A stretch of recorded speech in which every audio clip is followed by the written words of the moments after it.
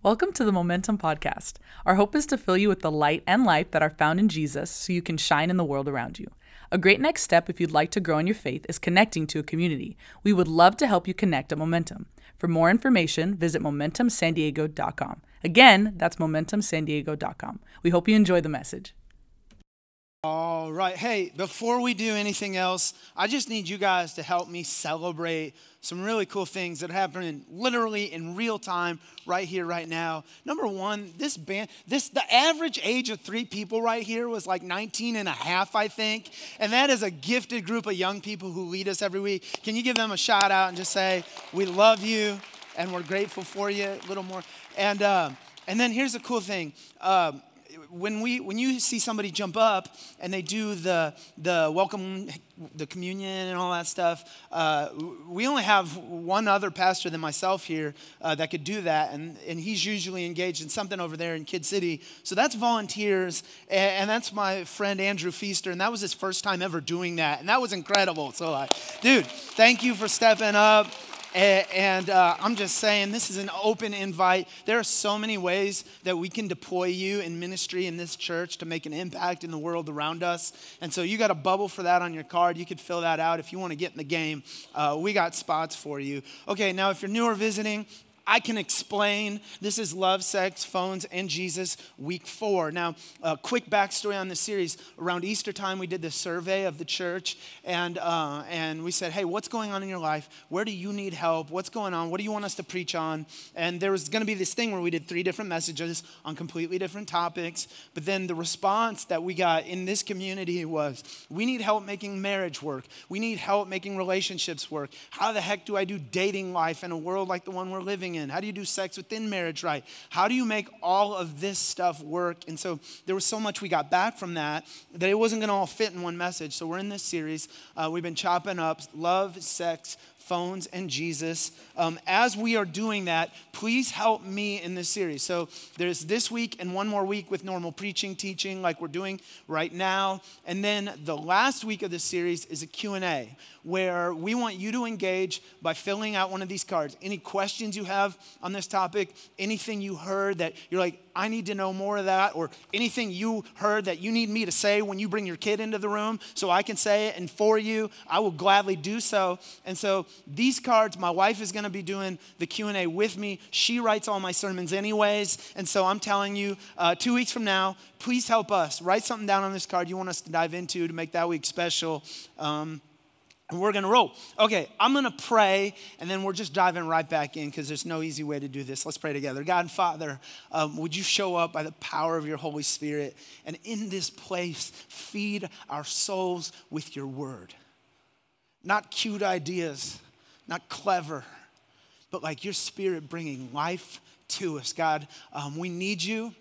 We're hungry for what you have to say. It's in Jesus' name we pray. Amen.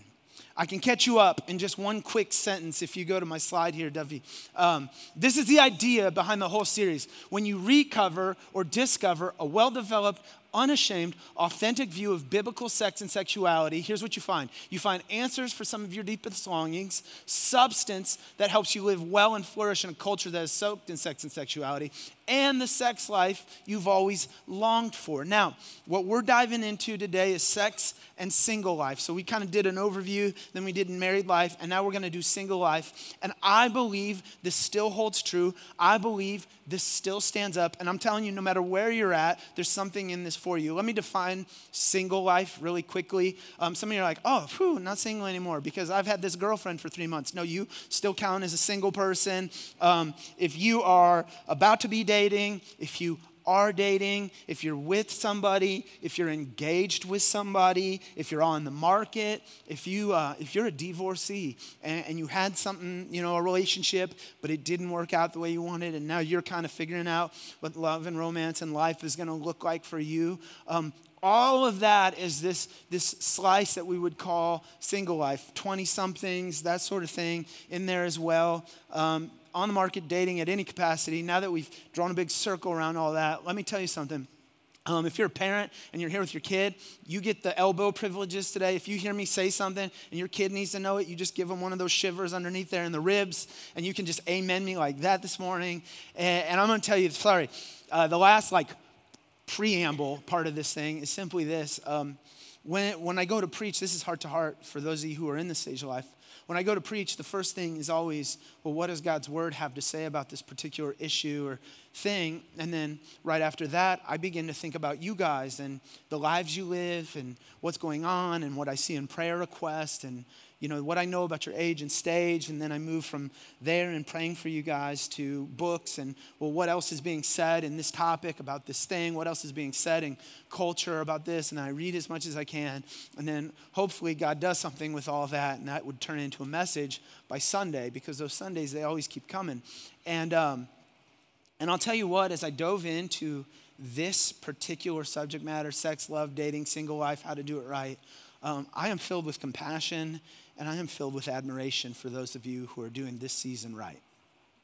I'm filled with compassion because the world is crazy right now. I'm filled with compassion because the dating thing is changing so quickly.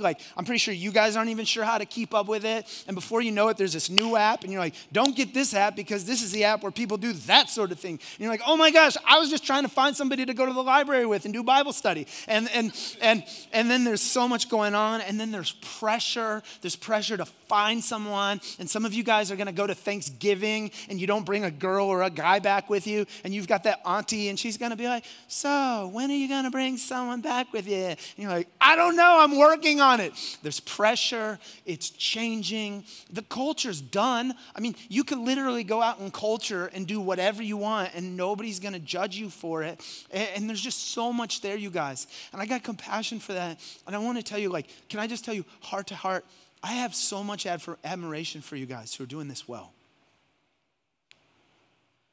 If there's a part of you that's just resolved in your heart, I don't know how this all works, and I really want to find someone one day, but I'm going to put God first. Oh my gosh, I admire that. Or if there's a part of you and you're looking at the pop dating scene and what's going on out there, and you're watching lives just burn to the ground, and there's this part of your heart, you're like, I want somebody, but I'm not willing to jump into that fire because I see how that keeps ending up for people, so I'm gonna just cling to this for a while, even though I'm unsure how it's gonna work out one day. I got admiration for that. If you're a divorcee and maybe things didn't go the way that you thought they would all go, and now you're here and you're trying to do life, and a part of you misses that someone, but you're not ready to just jump back out there like your other girlfriends told you to do, but you're gonna hold on to this, and you're gonna trust God for life because he's brought you this far. Can I just tell you, I've got so much respect for each and every one of you, because here's the other thing. The world is just crammed with bad information. If you wanted to look around and you just Google dating advice, you're gonna get BuzzFeed. If it ever comes down to BuzzFeed, just don't. Never know. You don't need a list of 12 seductive whatever. It's just bad advice. And then, single people come to the church and you're like, oh, great, another married series. That'll be great one day. And the church is having so little to say. Can I tell you something? You guys, you have my respect, man. You just, as your pastor, you've got my respect for doing this right. And I'll tell you, my goal, if I could have anything, my prayers, I want to be a blessing to you by giving you something you can hang on to in a world that has so little truth out there to build a life on. This is challenging, though, because the dating scene, we know it, it didn't exist in Jesus' time. Matter of fact, dating as we know it, this, she goes out with him and then, they meet and they dinner and this thing, that didn't even exist until around 1920. Up until that point, it was two families would get together, and it was really about exchanging resources, and, well, you've had this and we got that, and, well, we could join these families and we could have this and that together, and then, our offspring will do well. And live with one another, and it was decided in community with families that usually had some sort of faith foundation. And it wasn't until the 20s that she would leave her family, he would leave his, and then together in isolation, they're supposed to figure out if there's chemistry and a fit. So here's what you have to do. Anytime we have something today, like next week, for example, when we're talking about phones, pornography, the internet, dating apps and all this stuff, anytime you see something in our world that wasn't addressed by Jesus in Scripture, what you have to do is go, well, what did he say? What is close to this? What do I know about God? What do I know to be true? What is the rest of Scripture saying? And then you allow the rest of Scripture to give you a theology or a God thought about the issue at hand. And so we're going to be doing that this week. We're going to be doing that next week. But if you follow along and you like to write the notes in your bulletin, go ahead and take a second, grab your bulletin, grab your pen, and we'll dive into developing what we can actually build on in this topic. And number one is going to be this simply. There is nothing wrong with you if you are single. Can I just cut through all the junk for a minute? Can I cut through the horrible Hollywood narrative of like, this girl was just a mess and that guy, he was adrift. And then finally, after 90 minutes of movie, they found each other and it all worked out. Can I just cut through that as a terrible narrative for just a second? Can I just cut through one of the worst lines in any movie ever was from Jerry Maguire and that one chick, you complete me. Okay? It's just no. That is not it. Can I cut through? The auntie who's going to tell you, you need to find someone. I'm telling you, there's plenty of fish in the sea. Maybe if you did your makeup, everyone. No, let me cut through that for a second. Let me cut through maybe the voice that's in you going, is there something wrong with me? Like, everybody's kind of found someone and I'm getting, no, let me cut through all that and begin right here. There's nothing wrong with you if you are single. As a matter of fact, Jesus even affirms single life. As a matter of fact, Jesus would argue that there's an opportunity here. And we have one little Jesus passage where he speaks to this. And I want to unpack it with you today. Jesus is in this big conversation about marriage with the disciples and divorce and how serious God takes marriage and all the things that God says about it. And they finish this conversation. And the disciples said to him, that's Jesus, if this is a situation between a husband and a wife, it's better not to marry. And Jesus goes, yeah, not everyone can accept this word, but only those whom it has been given. For there are eunuchs, go to the next one, who were born that way. And there are eunuchs who have been made eunuchs by others. If you don't know what that is, ask your parents or small group leader. Check this out though. And then there are those who choose to live like eunuchs for the sake of the kingdom of heaven. The one who can accept this should accept this. What is Jesus saying? There are people who have not been in the dating game. They're not out there playing the field. They're not moving from one quest to try and find love to another. They're not out there playing the typical cultural narrative of you got to find somebody and this one didn't work out. Let me fire up the app. Let me get back on the market. He's saying, hey, there are people not doing that, and there are real benefits to not doing that. And if you can accept it, you should accept it. Now sit on that for a minute. Because what do people in our culture typically do with single life? You want to get past it as quick as you can. You're like, I need this season to end. I am looking for love. I don't want to be at the thing and all my friends are dead and all this stuff. People try and rush it. People try and rush into the relationship. People try and just jump over this season and go, maybe if I can just make things work with this girl from senior year who I know we don't really fit and she drives me crazy, but is better than the alternative. People do all kinds of things to kind of wiggle out of the single thing. And Jesus says, whoa, time out. Here's what you should do with it. You should accept it. Why?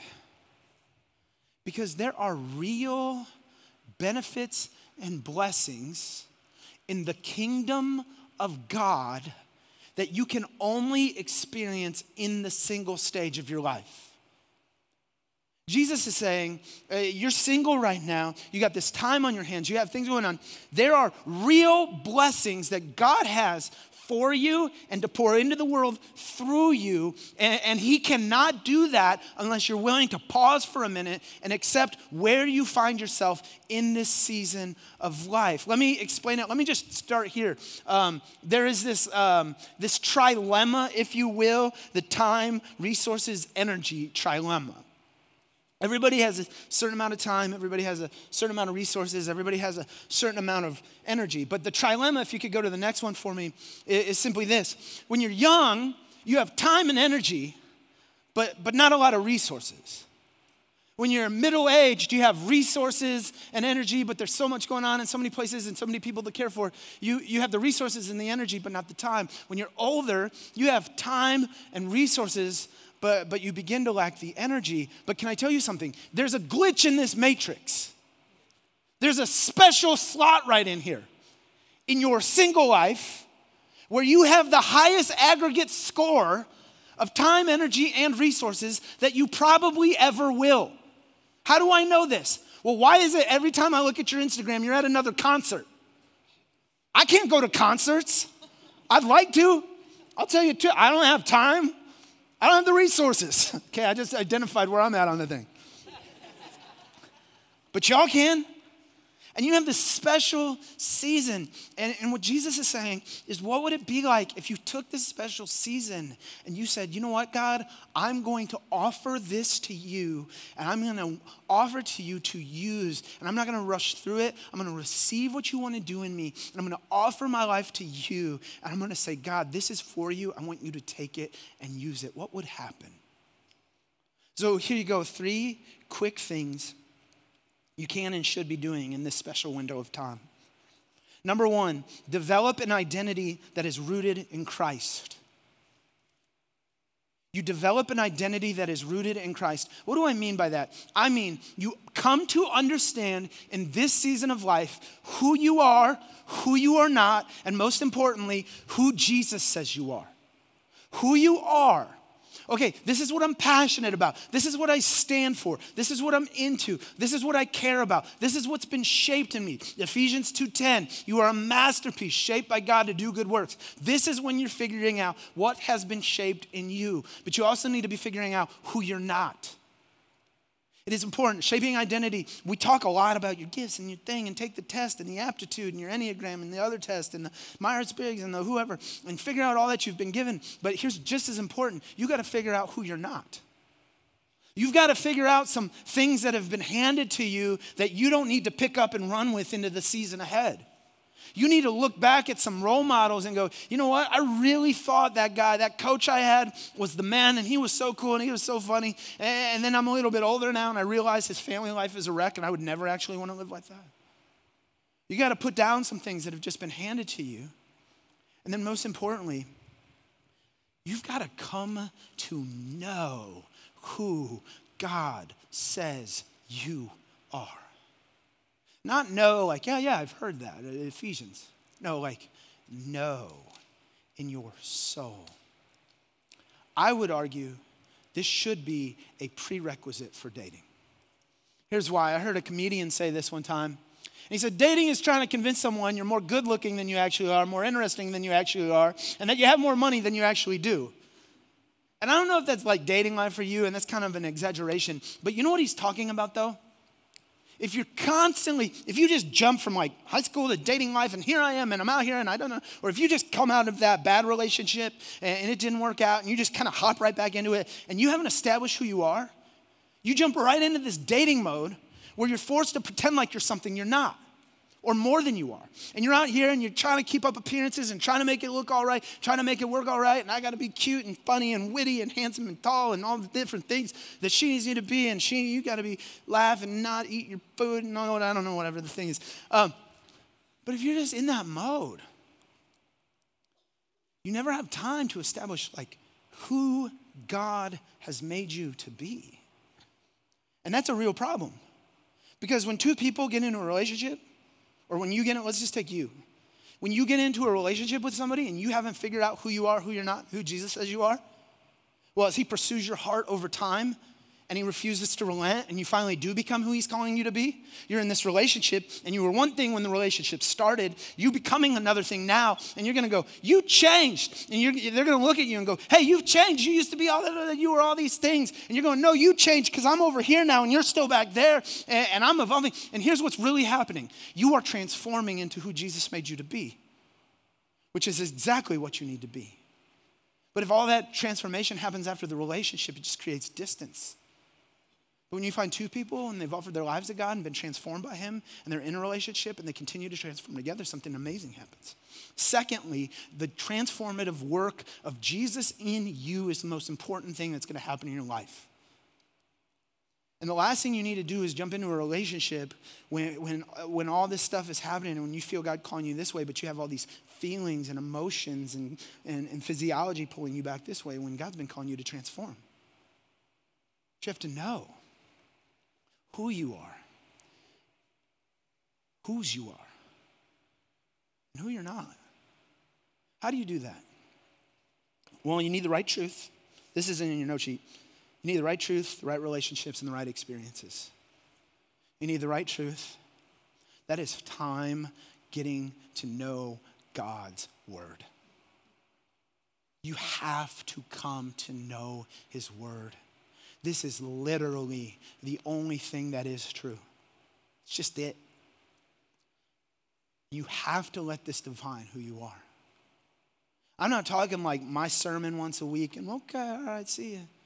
I'm saying if you don't have a Bible, let me help you find a Bible. If you don't know how to study the Bible, let us help you learn. Let us help you dive into the word as far as you can grow. You know, we're a multi-generational church. We've been preaching on that lately. We have 12-year-olds who sit in these worship services and love it here, and 72-year-olds who sit in these worship services and love it here. Grab one of the older people and be like, I need help understanding this. Can you help me? You need the right relationships. Have to have the right people around you. You need the right experiences.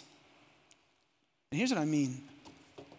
If you're single life, you need to get out there and see as much of the world as you possibly can in Jesus' name. If it's a mission trip, get out there and do the mission work. If it's a house build, go and build a house. If it's a group of friends and you get in your car and you're just like, I've never seen Seattle before, go. And let it expand your mind and let it shape a vision for what God wants to do in your life. I'll tell you something. I had one big relationship before Britt, who I'm now married to. Started dating senior year of high school, broke up sophomore year of college, bad breakup. I was playing that Nelly song, 'cause I'm all in my head. I was working at the grounds crew, and I backed a trailer into somebody's car because I was thinking about the thing. And it was the best. It became the best thing that ever happened to me. I met a next door neighbor in my dorm room named Tony Collins, who became one of my best friends. We had two other guys. We started a college small group together, and I got to know the word. I had the great people, and we saw the world together. And those three things God used to shape and establish all the identity in me that I'm still standing on to this day. So you get a vision, get an identity rooted in Christ too. Develop your vision for a kingdom contribution. Let's talk about that. Develop a vision for kingdom contribution. All right, young people, did you know this verse exists? 1 Peter 2:9. But you, that's you who have said yes to Jesus. But all y'all Jesus followers, as it would be actually translated. But you are a chosen people, a royal priesthood, a holy nation, God's special possession, that what? That you may declare the praises of him who called you out of darkness and into his wonderful light. Now think on this verse. Give this one a second, okay? What he's saying here is when you got saved, okay, you didn't just buy fire insurance so you don't have to go to hell one day. The second you say yes to Jesus, you are saying yes to all kinds of calling and destiny and purpose. It's all over the New Testament. Saying yes to Jesus is not like, well, I'm just going to be as good as I can. No, saying yes to Jesus is yes, he saved you. Yes, he redeemed you. Now you offer your life back to him because there's a work on earth he's called you to do. There's darkness and it's your job to bring light to that darkness. Your single life is the time when you discover just what that light is and how you intend to shine it in the world around you. Getting saved is like getting handed a torch and going, God, where do they need light the most? And then you walk there by his power. This is the time in your life to discover what that light is for you and how God has shaped you and called you to shine it. I'll borrow from Socrates, but I love this quote, and he says, an unexamined life is not worth living. And he's absolutely right. Because a very common narrative for my generation was simply this. Okay, high school, I got to do as good as I can. I got to be there on time. I can't have any unexcused absences. I got to do a good job on this SAT thing. I got to get good grades and join the right club so the college resume looks good. Then you got the college resume. Then you fly into college, and then you're figuring out what you want to do. And somehow you're supposed to know by the time you're 22 years old, but you don't want to get left behind. So you do as good as you can on your classes. You hop out of college into some sort of internship. You get the internship, and you land in a job, and you hate it because you never stopped somewhere along the way to go, is this actually what I'm supposed to do? Is this me or not me? And it happens all the time because people refuse just to take that extra breath and go, God, line me up. Where do you want me? I'll give you 3 questions, and they're on your notes, so you don't even have to write them down. I'm telling you, if you're single, shoot, this is good no matter where you are. I'm praying that God would send somebody in their 50s just into a crisis, and oh my gosh, I got to change my job. Here you go. Here's what you ask. When I think about the last 10 years of my life, what does it look like God has been shaping me to do? Who has he put around you? What passions are in you? What problems do you see in the world that you're called to do something about? What's in your hands? What are you good at? What is that thing that comes easy to you that you see everybody else having to work so hard at? What has God spent his time shaping you to do? What he has done in you is usually what he's calling you to. Then 2, it's simply this. How can I do what God has shaped in me in a profitable and passionate way? How can I do what God has shaped in me in a profitable and passionate way? Can I tell you something? There's this weird church tradition where the second you start to think about money in your future, you're unspiritual. And that is not in Scripture. Flip through Proverbs for a second. It has a whole lot to say about money and savings and planning. It's called wisdom. And so, can I tell you, it is okay for you to look at what you've been given and then look at the marketplace and go, what could I do where I could be doing what I'm passionate about in a way that's actually going to produce profit? I'm not saying you're going to get paid 6 figures at your first internship. I'm saying you can develop a vision where how can I do? Because you need both. Because if you're all passion and no profit, you got a hobby. That's why my children will not be doing underwater basket weaving degrees when they get to college. No, we're going to figure this out. But if you're all profit and no passion, your soul dies. So you need both. You look at the market and you go, where do these 2 cross? And then 3, you go, what would it look like to honor God and shine his light in this vocation? How do I do that? If I'm an investment banker, how do I take that torch from God and go walking into my office every day sent there by him? If you're law enforcement, how do you take that torch and shine in the world around you? A teacher. What does it look like to shine in the classroom? That's what it looks like to seize your singleness for your kingdom destiny. 3, what do? Give yourself freely. This is back in the notes. Give yourself freely and fully to the work of God in your surroundings today.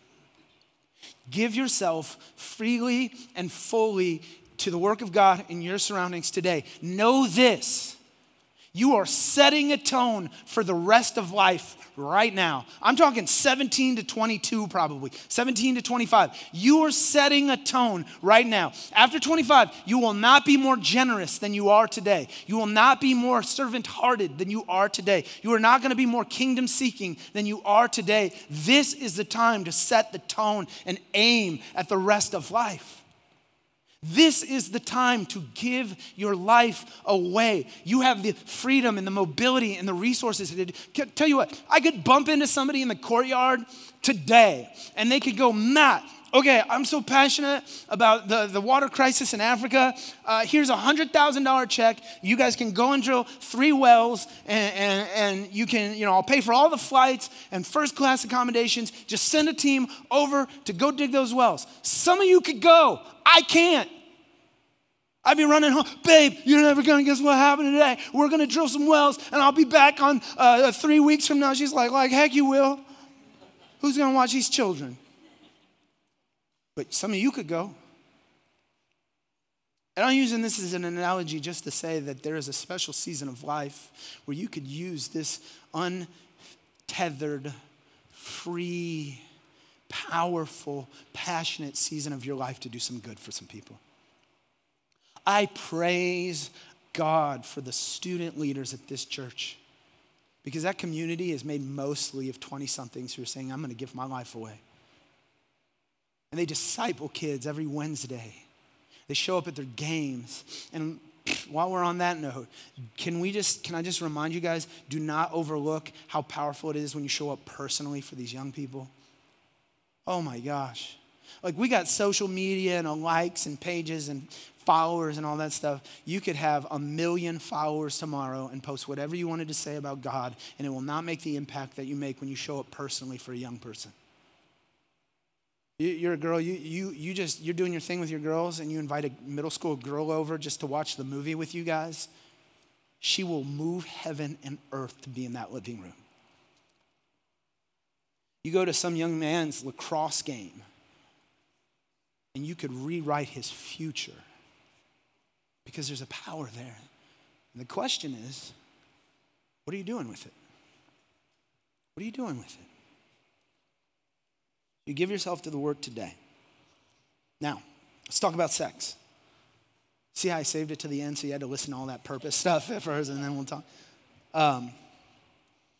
Well, you can't talk sex and single life, and we all know what the question is, right? Why not hook up?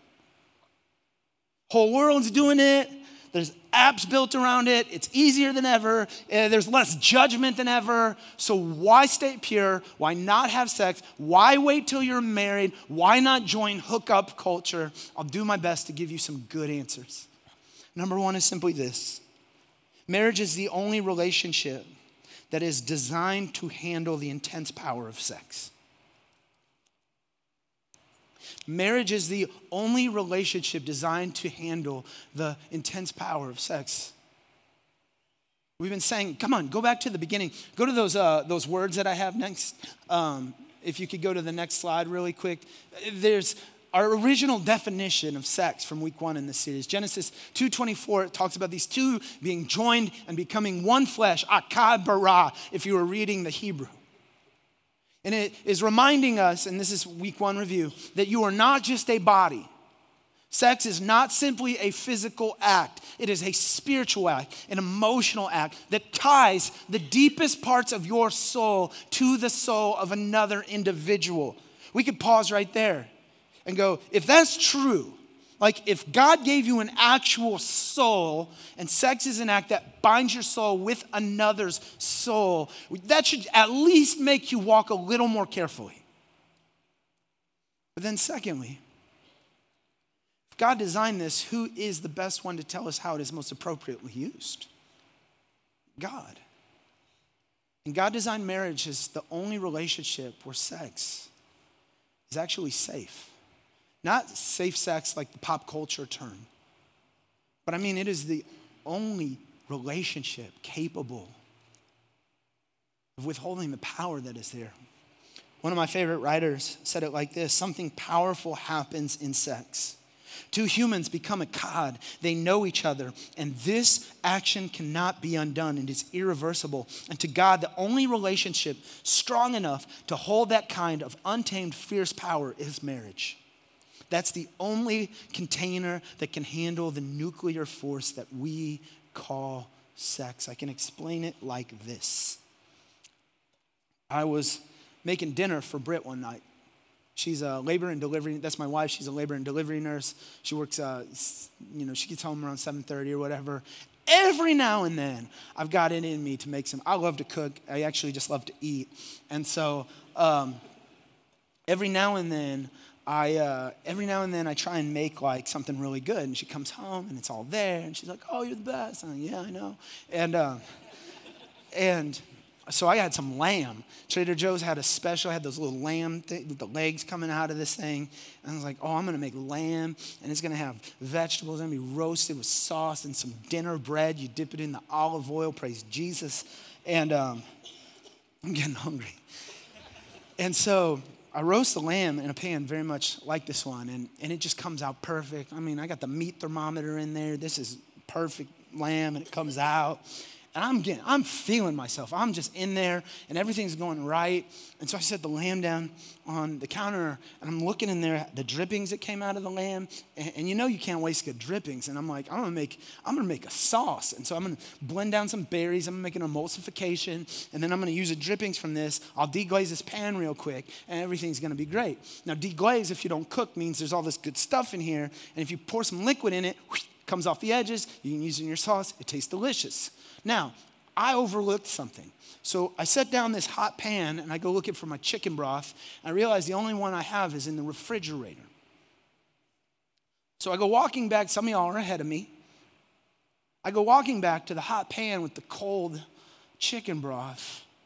I'm smiling ear to ear. I pour it. And no sooner does the first drop hit the hot pan, the pan explodes into a million pieces. I'm not kidding. Just crack. It scares me. I fly in the air, throw the chicken. I don't know what has happened in this. Though everybody who's smirking at me, you had this happen to you too one time. And it just blows. I land on the glass. I didn't bring the picture because I didn't want to gross you out. I land on the glass, cut my foot open instantly, and it just starts leaking out on the, I didn't plan on telling this part, but here we are. It starts leaking out on the floor, just like that time you see it growing on your, I'm like, oh no. The kids heard the noise. They come down and see Dad sitting amongst shattered glass, bleeding. They go into a panic, and guess who walks in the door at that moment? I remember, I'm okay. Everything's okay. And you know what I overlooked, though, is that pan was not made to contain those ingredients in those capacities. That's sex, love, and dating. Your dating life, your single life, or the casual relational life is not designed by God to handle the explosive power of sex. And think about it, right? We know this. Because some of you young people, like, you have those two friends in a relationship, and everyone agrees unilaterally that these two people should break up. Like, you guys have had meetings. You talked to her friends. They all came and talked to you. And you're like, I don't like them together. We don't like them together. You're getting ready to do an intervention. Why are they still together? Because they had sex. And their souls are tangled. And it's not easy for that to come undone. I had a friend not too long ago that I work out with, talking about his relationship. And he's like, we almost moved in together. And this is a guy who's not with God yet. He goes, we almost moved in together. But I'm like, man, if we have sex, it could just all get complicated. I'm like, he doesn't even know Jesus, but he's talking about Jesus' truth right now. Because he just said that himself, that in that context, sex would ruin the relationship rather than enhance it. Now, last time I checked, I'd not met one married person who was like, yeah, we're just having too much sex lately, so there's a lot of friction in the relationship, and we're not getting along.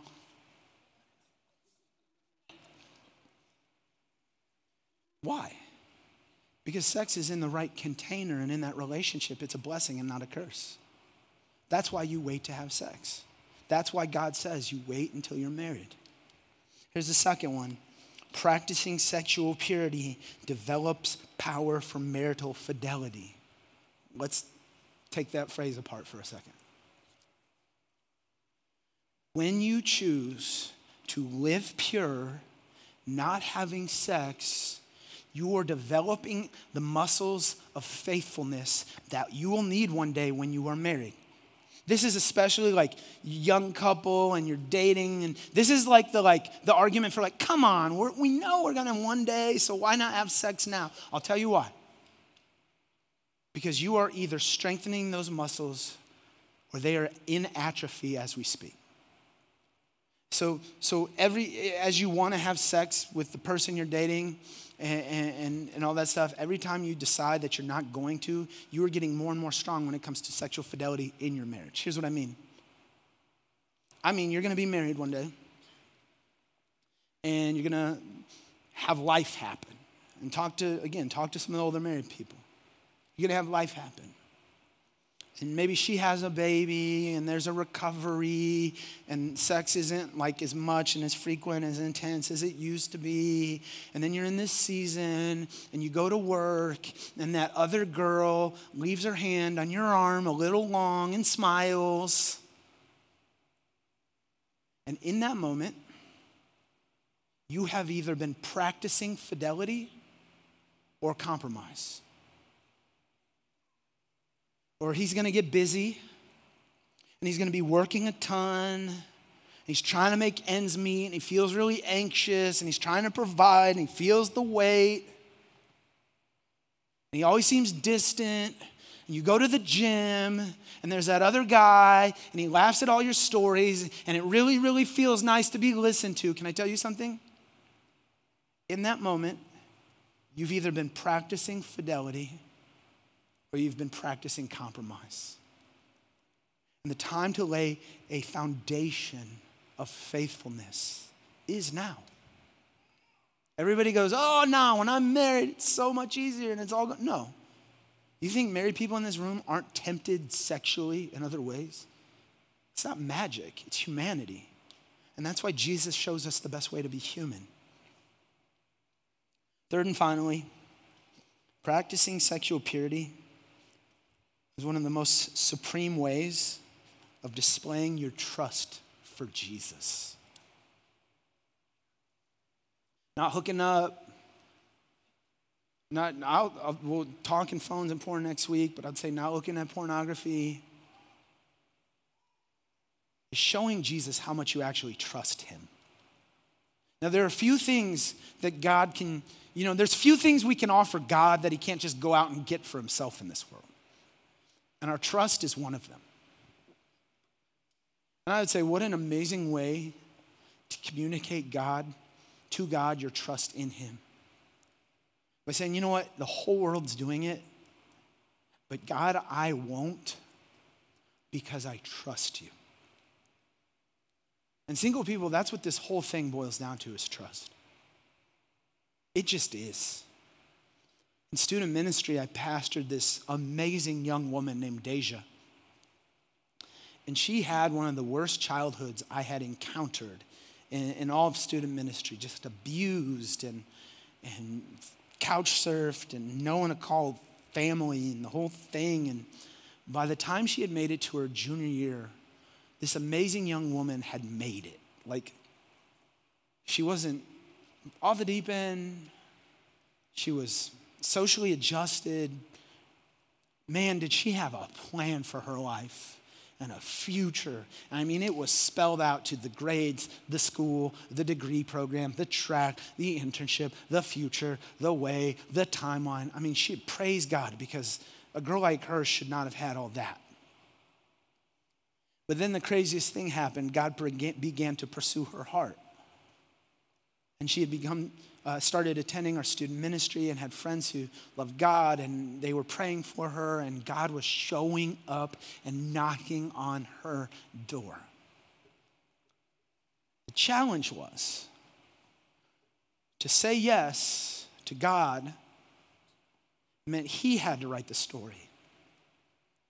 And that one she had spent so much time writing, was going to have to be laid down and the pen was going to be handed to God. And I had no clue what to say to her. But at the end of our conversations, I would just bring the conversation back to this simple idea. And I'd go, Deja, who can build a better life for you? You or Jesus? And I'll tell you something in single life. That's the same exact question you have to answer. And that is the tip of the spear and the single thing you have to wrestle down. Because everything else comes after it. The question is, who can make a better life for you? Is it you or is it Jesus? Is that an easy solution or an easy question to step into? Absolutely not. Is Jesus faithful? Oh my goodness, like you wouldn't believe. So what do? You take this season of life and you develop a vision for who God's made you. You offer it to God saying, I want to be used by you. You learn the torch that you've been handed. You carry it into your future. And all the while, you lay hold of this opportunity you've been given to show Jesus just how much you trust him. Let's pray. God and Father, would you do what only you can do? And we do pray for the young single people or anybody in that life stage that has been brought up today, man, that you would just strengthen them. God, for people who are just wrestling with this in real time, saying, I'm not sure who I want to be in control. I pray that you would just bless them, that you would reveal yourself. Holy Spirit, take this word, it's yours. Continue to work it into our hearts and souls. In Jesus' name, amen. Hey, you guys, seriously, you would make this series so much better if you would take a second before you leave and write something on this. There's a box with this picture on it over there where you can drop them. If you're new or visiting and you take your connection card out to our info center outside, we got a gift for you and some people who would love to just meet you and hear you. Love you guys. Part 5 next week. Have a great week. Peace. See you. Thanks again for listening. Be sure to check out our YouTube channel, subscribe to the podcast, and download the Momentum app from your app store. See you next week.